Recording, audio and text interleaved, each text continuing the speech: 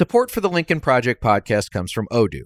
If you feel like you're wasting time and money with your current business software, or just want to know what you could be missing, then you need to join the millions of other users who've switched to Odoo. Odoo is the affordable, all-in-one management software with a library of fully integrated business applications that help you get more done in less time for a fraction of the price. To learn more, visit odoo.com/Lincoln. That's odoo.com/Lincoln. Odoo, modern management made simple.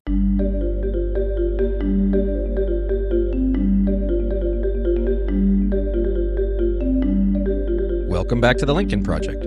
I'm your host, Reed Galen. Today, I'm joined by Michigan Attorney General Dana Nessel, who's been in office since 2019. In 2014, General Nessel successfully argued for the plaintiffs in DeBoer v. Snyder, which declared that Michigan's ban on same-sex marriage was unconstitutional. The case was eventually combined with others and appealed to the Supreme Court as Obergefell v. Hodges, which legalized same-sex marriage across the United States. In 2016, she founded Fair Michigan, a nonprofit organization that works to prosecute hate crimes against the LGBTQ community. General Nessel, thanks for joining me today. Thanks for having me. So, General, today we're going to be talking about how many Republican attorneys general signed off on bogus claims since the 2020 election, as well as a letter written to Texas Attorney General Ken Paxton earlier this month questioning the legitimacy of same-sex marriage in the United States. But first, you'll be presenting testimony at Sidney Powell's disciplinary hearing before the Texas Bar Association in a few days. So let's get into that. So remember that back in February of this year, you, along with Governor Gretchen Whitmer and Secretary of State Jocelyn Benson there in Michigan, filed a complaint regarding Texas Attorney Sidney Powell, a.k.a. the Kraken, and her wild claims of post-2020 elections fraud. And we should remember, folks, that this was things like Hugo Chavez, who's been dead for several years, was involved in some conspiracy to change votes, all the way from the afterlife in Venezuela. You know, she was referred to as the Kraken. This was a person who had sort of drunk the entire bowl of Kool-Aid as far as the election being stolen, went out and said ridiculous things alongside a very sweaty and drippy Rudy Giuliani. You know, was so embarrassing that even Donald Trump didn't want to see her on television anymore. And so now here we are finally, nearly a year later, the disciplinary arm of the State Bar of Texas is holding an investigatory hearing on the fate of Ms. Powell's law license on November 4th. It's one step in a multi-step process that could potentially result in her being sanctioned or disbarred. So, General Nessel, what I want to ask you first is specifically, let's talk about Powell's behavior, but more broadly, as an attorney yourself and as an attorney general, I want to get your sense of what does this mean for the legal profession when you have so many people who have sworn an oath to uphold the rule of law, I assume after passing the bar, who are now so willing to sort of take these things in hand and just go against, any sense of reality. So let's start with Powell and how you see that and, how the proceedings down in Texas will work from your mind. Well, I will say about Sidney Powell, and the reason that I felt compelled to file this grievance along with Governor Whitmer and Secretary of State Benson, all three of us are attorneys and licensed in the state of Michigan. And, we took an oath, and part of what our obligations are as attorneys, I think people should remember, is that when we see this kind of egregious behavior that is not just unbecoming of the bar of any state, but completely undermines the oaths that we took for our offices. And remember, attorneys are officers of the court. That's what we say when we go into court. We make representations to the judge and we say, Your Honor, as an officer of the court, I indicate the following, or I submit the following. But it's our obligation legally and ethically to file grievances when we see this kind of egregious misconduct that completely diminishes and undermines our profession and our professional responsibilities.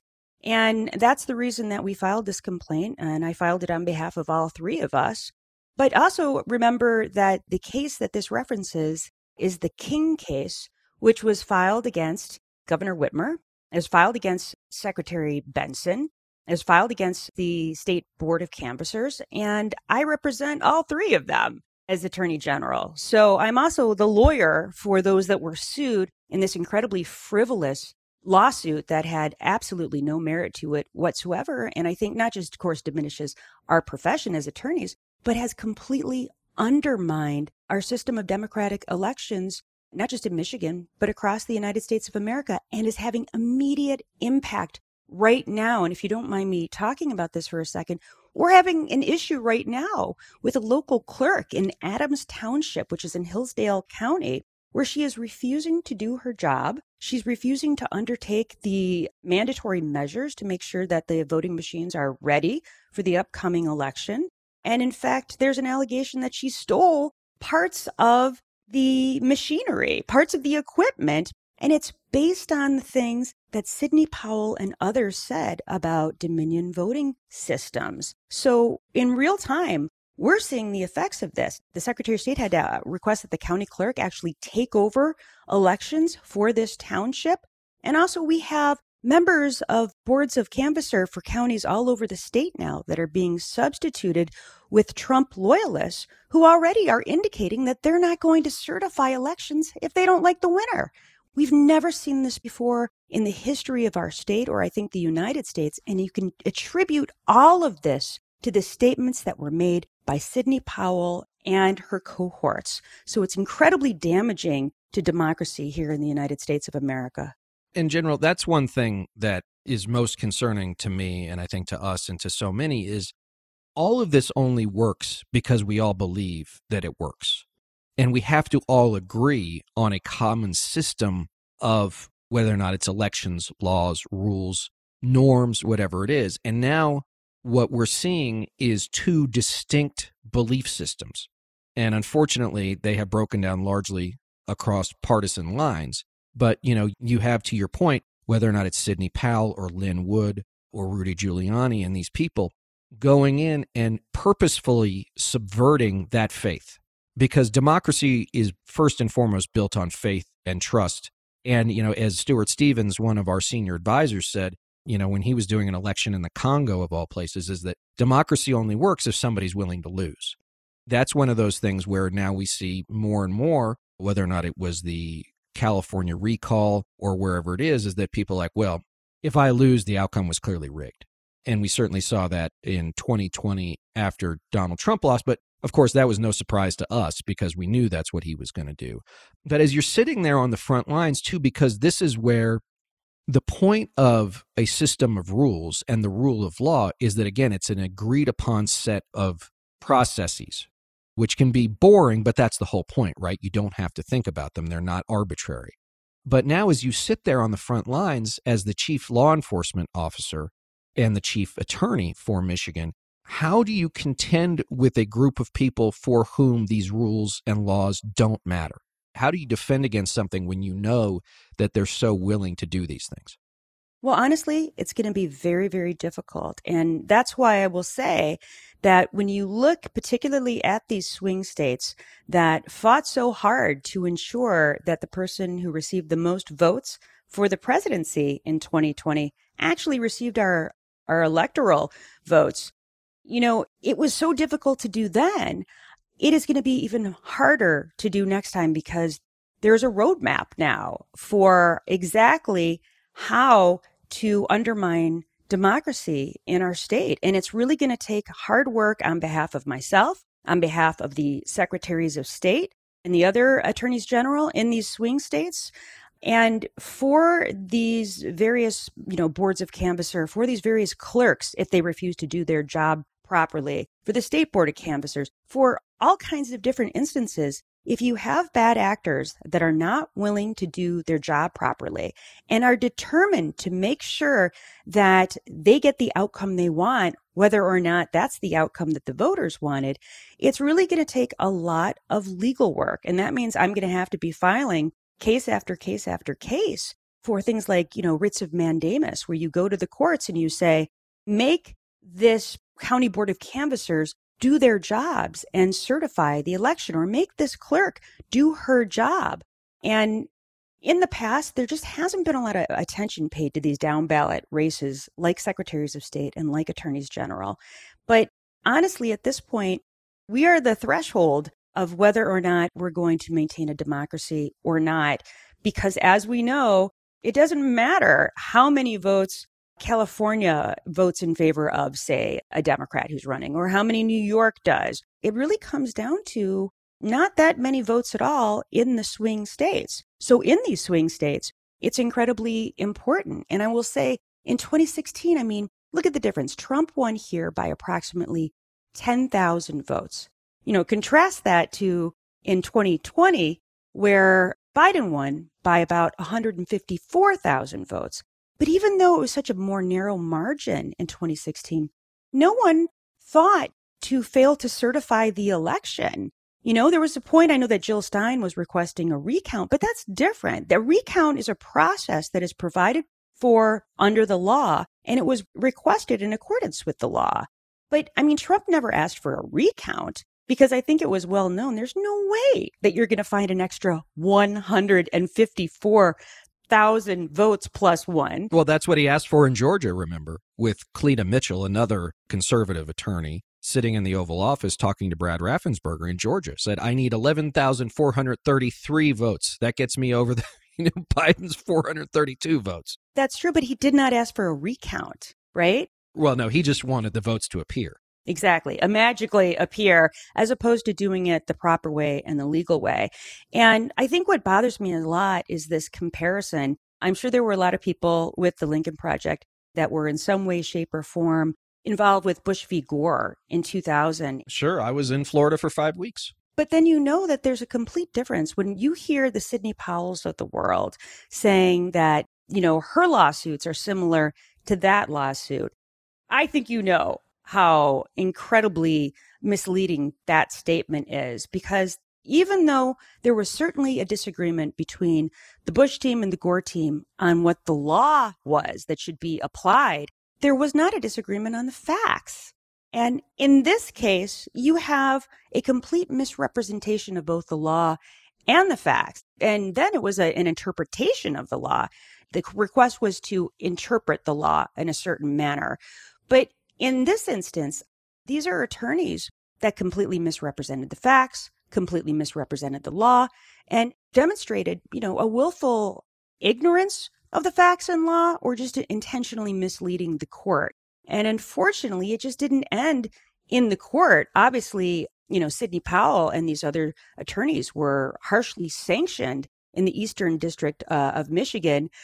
And Judge Parker ordered something I've never, ever seen before, which is basically continuing education for the lawyers to learn how to draft a complaint and to learn about election law, because they demonstrated that they knew very little of either of those things. But I think the other part, too, about Florida in 2000, even though I was on the other side of that fight, I don't think that history probably gives him enough credit, is that then Vice President Al Gore conceded. He said, I may not agree with how this is working out, but the country, for the good of the country, somebody must concede defeat. And I will do that because we must move forward, right? And he did that. It probably took every fiber of his being, and I don't think anybody can blame him to say, you know what, for the good of the country, I have to do this. Yeah, and we've always seen that in terms of the peaceful transfer of power. And we saw that certainly with his father, George Herbert Walker Bush, when he lost. He didn't contest it. In fact, I thought that he was so respectful of the principles of a peaceful transfer of power in giving up the highest office of the land, because he acknowledged the fact that he lost the election. And that's what's always been done. And that's what makes America great, truly great, is the willingness to say, it was a hard-fought fight, but you won, I lost. And now, and what most presidents have said, I wish you the best, because the success of our nation is predicated on the success of our president. But we don't have that anymore, of course. I mean, that's long gone, and it's something you rarely hear anymore, unfortunately. And I think it has really diminished our standing across the globe as a democracy and as a nation. So let me ask you this. Let's stay in Michigan for a second. Next year, all of you, Governor Whitmer, you, Secretary Benson, will be up for re-election, as every, I guess, either statewide or legislative office holder will be. And, this is one of the concerns that has really popped in our head in the last month or so, is that in states like Michigan, Wisconsin, Pennsylvania, Georgia, Arizona, that, with Republican legislatures, if they were to capture the governor's mansion as well, you could have a ready-made constitutional crisis in which, to your point, the Democratic nominee in 2024, let's say it's President Biden, wins by 154,000 votes, but a Republican governor, Republican legislature, local canvassers, everything else say, no, we're going to send our quote unquote alternate slate of electors, sort of throwing the grenade into the process and hoping for the best. And so how do you see next year going in the context of not only the Sidney Powells of the world, but now you have elected officials who have either said explicitly or are indicating through their actions that, regardless of what happens in 2024, maybe they'll just take the decisions into their own hands because based on the big lie of 2020, nothing can be trusted. Therefore, it's up to us. And this is what I think is important for people to know. I get it that not everyone is going to agree with Secretary Benson and myself and Governor Whitmer on every issue. But if you care about sustaining our, democratic republic in the United States, the road for that runs right through Michigan. And, without all three of us in office, I don't know how we are going to sustain a democracy for our state and for, as you suggested, that our slate of electors will properly go to the individual receive the most votes for president, because it just took so much work in 2020. I mean, the secretary and I were in contact almost all day, every day, because of the constant challenges before the election, the day of the election, because of all the threats that were made towards the polls. We thought there was going to be mass carnage at the polls. After the election, case after case, not just, of course, this case, but many, many others that we were constantly having to defend. And it took all three of us because the secretary, in addition to her many other functions, she and the governor, they're the final ones that have to sign off on the true slate of electors. And without their signatures, it's not valid. And of course, I'm the one as Attorney General that is going to have to fight to ensure, again, that the boards of canvasser do the right thing, that the clerks do the right thing, and also that the legislature does not try to undermine the process, which I'm very fearful that they will if they decide to do so. And I should say this, everyone remembers that Donald Trump, not only did he actually call the Republicans on the Wayne County Board of Canvassers and encourage them and got them to try to renege their votes to certify, which they were unable to do, but they tried. They filed affidavits to try to do that. He actually flew our Speaker of the House and our Senate Majority Leader to the Oval Office for a private meeting where during that time period, those individuals were, and some others who had come with them from the legislature, were berated by, of all people, Rudy Giuliani and Sidney Powell, who were part of that meeting. And in trying to convince them to try to somehow have the legislature take a hold of the election and illegally submit a false slate of electors. And I should tell you, when we talk about how difficult it was to ensure the proper slate of electors was submitted, you had this group of the Trump electors that coalesced outside the Senate the day of the vote and tried to basically break in to the Senate. The governor had to call hundreds and hundreds of Michigan state troopers to surround the state legislature, the Capitol building, so that the vote could occur because they tried to break in. And guess what? They sent a false slate of electors to the National Archivist and to Congress anyway. And so what people may or may not know, when Mike Pence was making that call to Dan Quayle, the unexpected savior of our democracy, and saying, do I have to do this? Do I have to count the Biden votes? There really was an alternative that was there because this false slate of electors had been sent by these individuals. And so I don't know that people understand just how precarious that situation was, but we were incredibly close to Mike Pence literally, counting the wrong, the inaccurate slate of electors for various different states. And it absolutely could have happened. I'm glad he did the right thing at the end of the day, but it was a really precarious set of circumstances. Were the folks like the legislative leaders in Michigan, were these folks always like this? Was it always something latent in them? Or did they get swept up in the sort of idea of, we have to stay in power? Are they afraid of their own activists? Are they afraid of Trump supporters? Not only legislative leaders in Michigan, but also so many of your fellow attorneys general who, in the aftermath of the 2020 election, I think it was like 17 or 27 or whatever it was, signed on to, Ken Paxton down in Texas, his bogus, thing to the Supreme Court.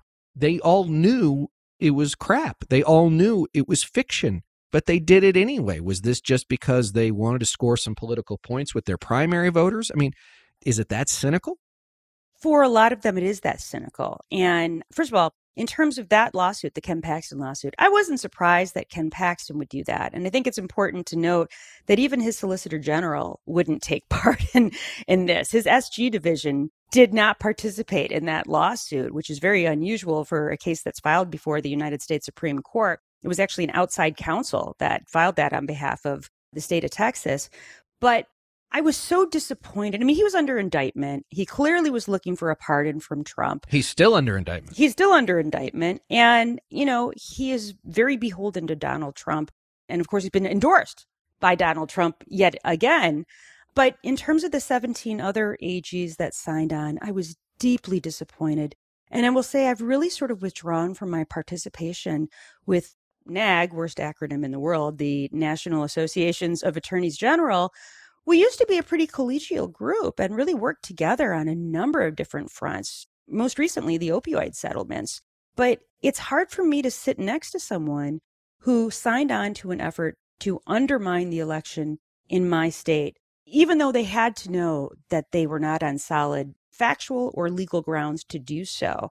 And so that's been a difficult thing for me to digest. I think each and every one of them violated their oaths of office by signing on to that.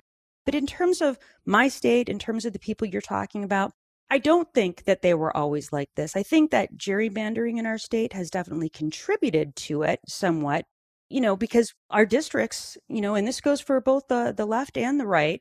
Let's face it, when you are gerrymandered into a district, you appeal to your base, which is often the most right or the most left in that particular district, which is why I think gerrymandering has been done a deep disservice to our state and to our country.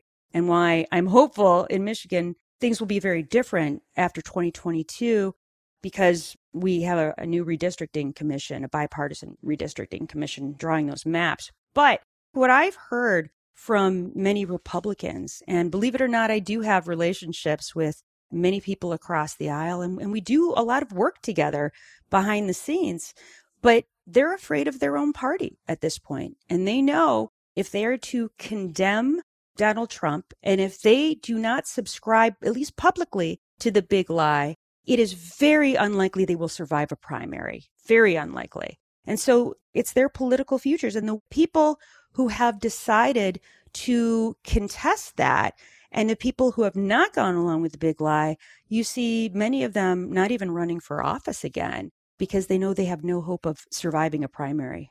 Well, and let me ask you this, because in their official capacity, so many of the Republican attorneys general signed on to this bogus lawsuit. And then on the political side of things, RAGA, the Republican Attorneys General Association, was caught funneling money into different organizations and different activities around the stuff that happened on January 6th. So it's not only in their official capacities do they seem to have totally abandoned, not only their oaths, their duty, and the sort of concept of representative democracy, but they also have their political wing doing it. Although all of them are like, well, we had no idea what they were doing. That's like, well, I didn't know the guys that helped me fund my campaign were, stealing the money. Like there's only so much you can say you didn't know about. It's not just the parties, but now you have the legal wings, right? And friend of the show, Lauren Windsor, had John Eastman caught on video this week. At first, he wrote this memo saying that Pence could do these things.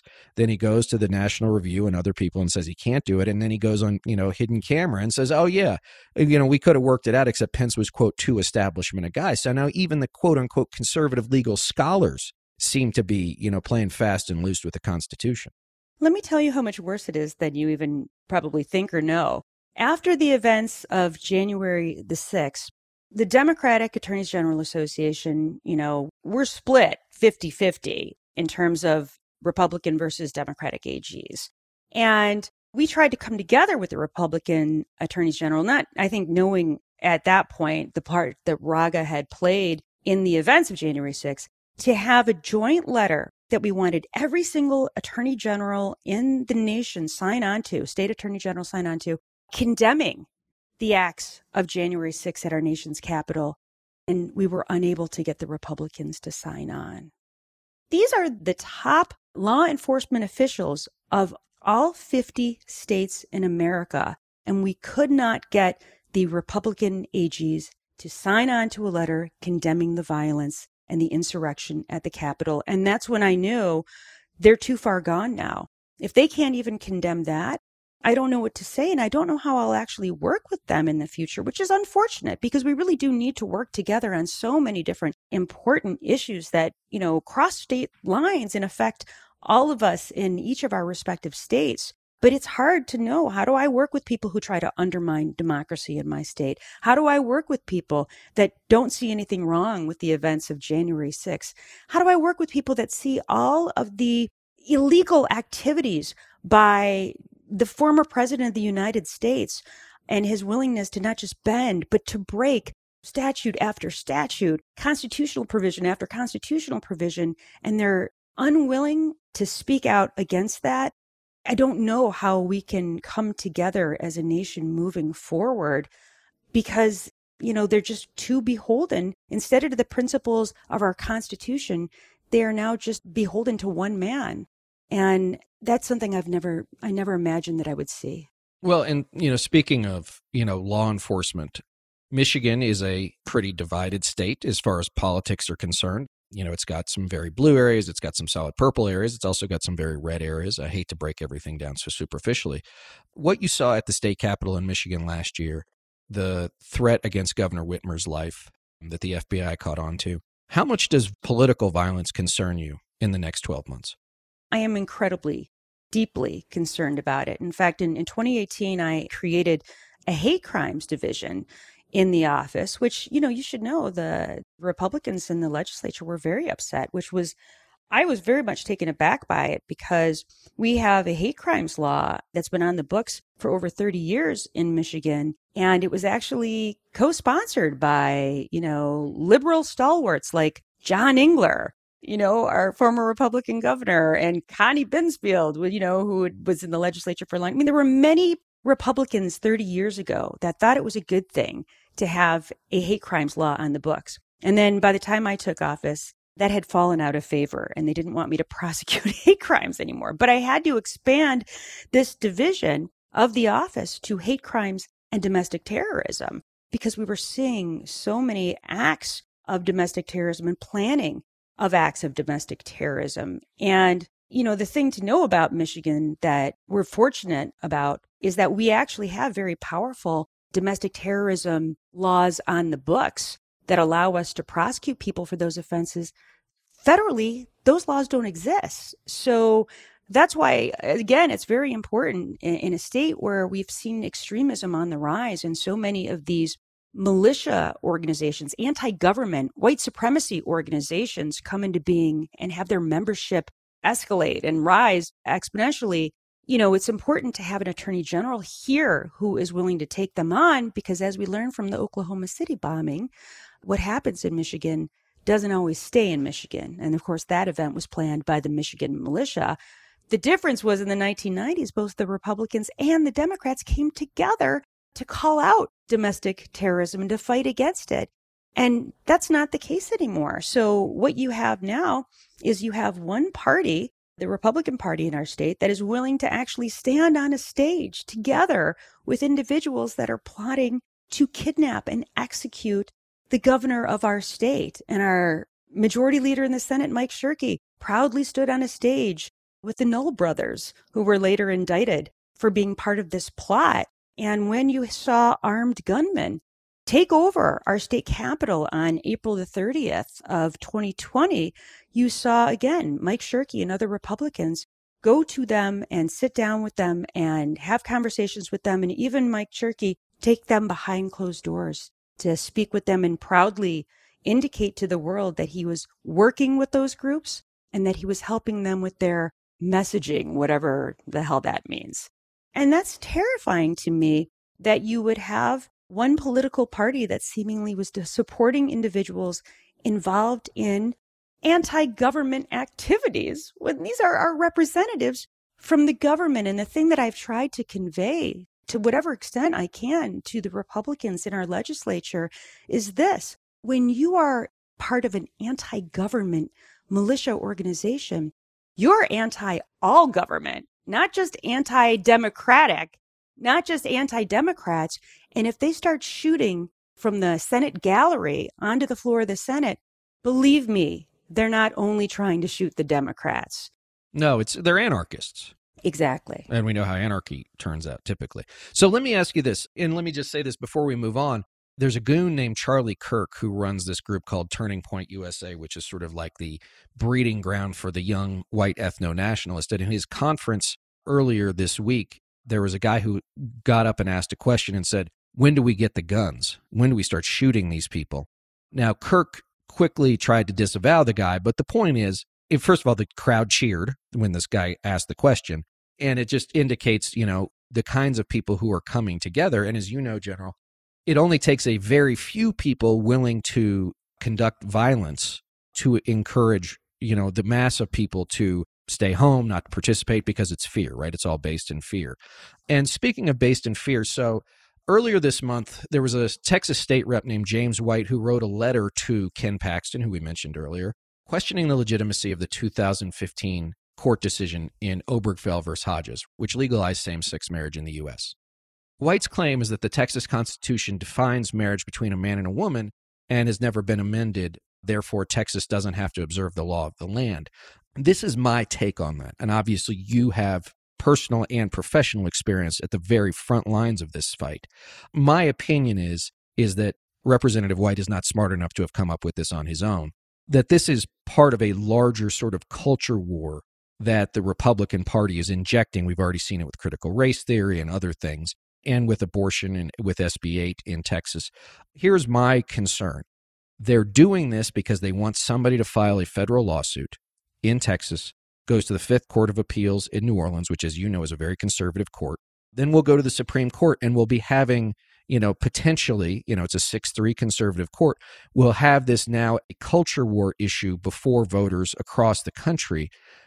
First of all, if the Supreme Court lays down the law of the land, it's the law of the land for all 330 million Americans, all 50 states, all of our territories, protectorates, et cetera, et cetera. So, they're just basically saying, F you, we don't want to do it. Pardon my French, General. How do you see this both as someone who upholds the law of your state, but also someone who literally lives this every day? Well, first of all, if that's going to be the attitude, for instance, of the state of Texas, they might as well go ahead and secede from the union. Because quite honestly, if the Supreme Court, their decisions and their opinions are not the law of the land, then I don't know why we have a federal judiciary in the first place that ostensibly their rulings impact all 50 states. So, for instance, in Michigan, there are so many laws on the books that were just never repealed, but are unenforceable. So we have a marriage ban on our books, but you can't enforce it because of Obergefell. We have an abortion ban. It makes it a 4-year felony. A 1931 law makes it a felony for a medical provider to provide an abortion to a woman. Still on the books, just unenforceable. We have sodomy laws on the books. Most states do. There are often still laws outlawing, marriage between an African American and a white person, or anybody and a white person, right? That's right. And those laws were just never repealed. So if that's the attitude we're going to have, why bother having a United States Supreme Court in the first place? That's the entire purpose, so that when there are conflicts in the law, especially when there are differences between the circuits, they decide what the law of the land is. But I will say this, in the Mississippi case that is now pending before the United States Supreme Court, which many people predict will actually spell the demise of Roe v. Wade, there were amicus briefs that were filed where there were requests made to not just overturn Roe v. Wade, but because there's this whole line of cases that involve right to privacy. So we're talking about Roe. We're talking about Obergefell v. Hodges. We're talking about Lawrence v. Texas involving the sodomy laws. We're talking about Griswold v. Connecticut, which allows people to buy contraceptives in their state so that states cannot ban the purchase or the dispensing of contraceptives. All of those could fall like dominoes. So do I see Obergefell being challenged? at some point and likely soon? Absolutely, I do. And remember, it was a very divided court that decided that. Even Justice Roberts, who is now seen as the peacemaker, the moderate on the court, he authored his own dissent. Anthony Kennedy is gone. Ruth Bader Ginsburg is gone. I mean, these people have been obviously replaced with people who never in a million years would have voted with the majority in that decision and believed that marriage was a fundamental right, or that to deny same-sex couples the right to marry violated the Equal Protection Clause and the Due Process Clause. Never in a million years would they make that finding. And I think that they are more than willing to overturn Obergefell and honestly, many other important cases as well. But if you're talking about just having the Fifth Circuit make a decision, the concern here is you look at the Texas abortion law and for the Fifth Circuit to say, no, we can go ahead and proceed as though Roe doesn't exist. And for the United States Supreme Court to say, we're going to pretend that never happened.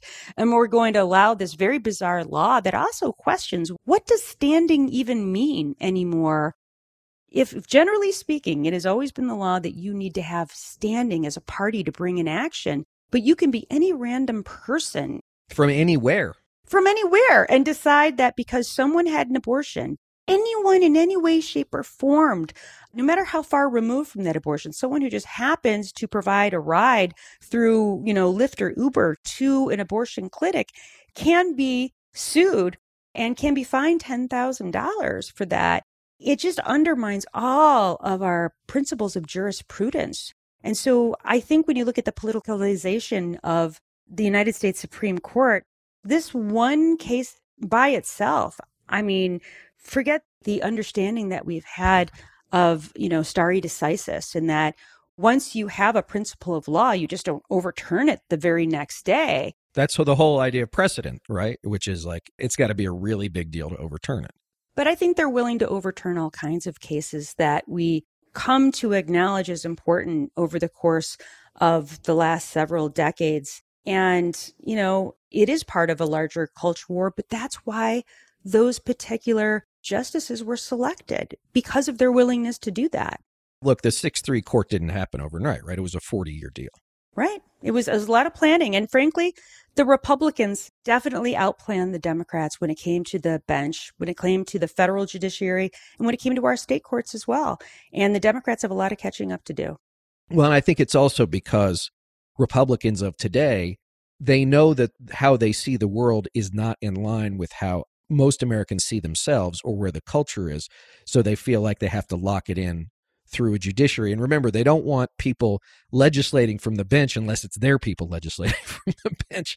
But let me ask one last question on SB 8 in Texas, which is this idea that you went back to, the idea of standing, but it's also like turning every Texan into a potential vigilante. And that's a state-sanctioned idea. I mean, as an attorney general, does that boggle the mind? Does it make sense? It seems to me to be very sort of East German 1956 thinking when it comes to this stuff. Well, it's absolutely terrifying. And let me apply that to something that's happening here in Michigan. We have a quote unquote constitutional sheriff on the west side of our state, Berry County Sheriff Dar Leaf, who proudly boasts about training people to perform citizens' arrests. And whether that's on school board members who issue mask mandates, or whether it's on public health officials in their work to combat COVID. Can you imagine that you have a county elected sheriff that is training people we don't have citizens arrest in Michigan, by the way. That's not a real thing. That's a fiction. So he's basically training people to perform what is an illegal act and giving them sort of the legal authority behind it to do that by saying, well, it's the county sheriff telling us to do that. It must be okay.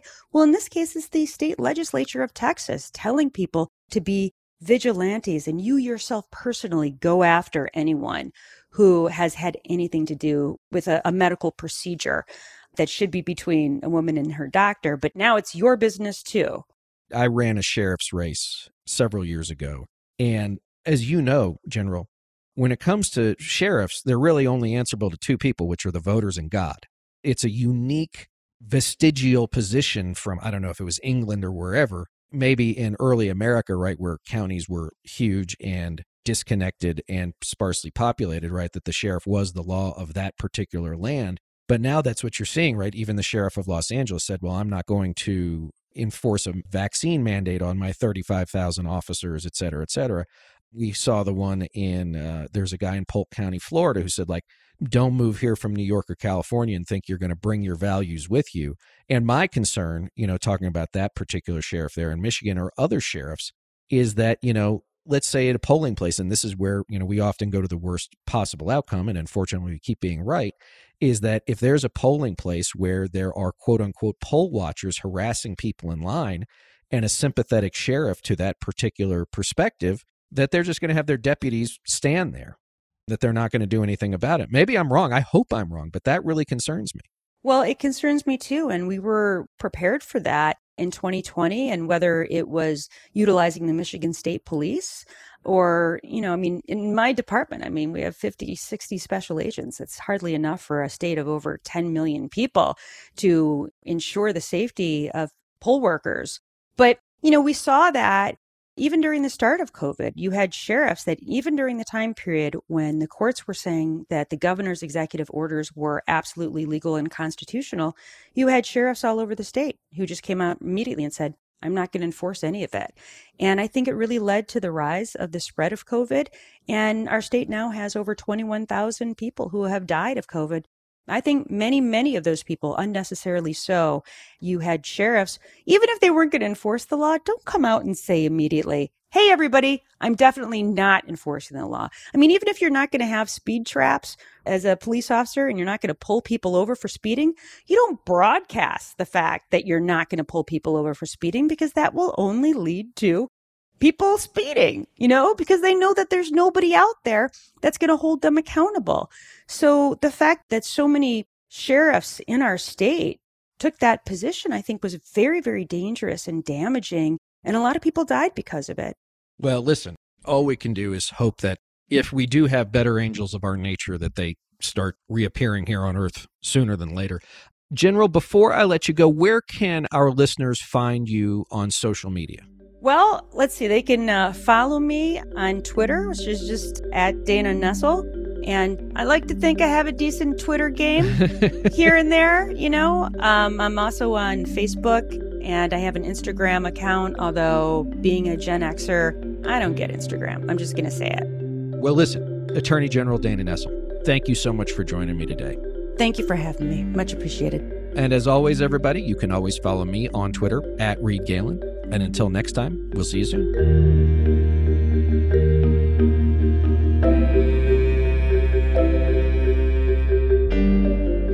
Thanks again to everyone for listening. Be sure to follow and subscribe to The Lincoln Project on Apple Podcasts, Spotify, Google, or however you listen. Don't forget to leave a 5-star review. To connect with us, follow us on Twitter at Project Lincoln. And for more information on our movement, to join our mailing list, subscribe to our newsletter, or make a contribution to our efforts, visit lincolnproject.us. Also, be sure to check out our LPTV lineup, including The Breakdown with Tara Setmayer and Rick Wilson, which airs Tuesdays and Thursdays at 8 p.m. Eastern, as well as We're Speaking with Lisa Senecal and Maya May, which airs Wednesday nights at 8 p.m. Eastern. All shows you can stream live on the Lincoln Project's YouTube, Facebook, and Twitter pages. And we'd love you to join us for our newest show, Lunch with Lincoln, which airs every Friday at noon Eastern on our YouTube channel. For The Lincoln Project, I'm Reed Galen. See you on the next episode.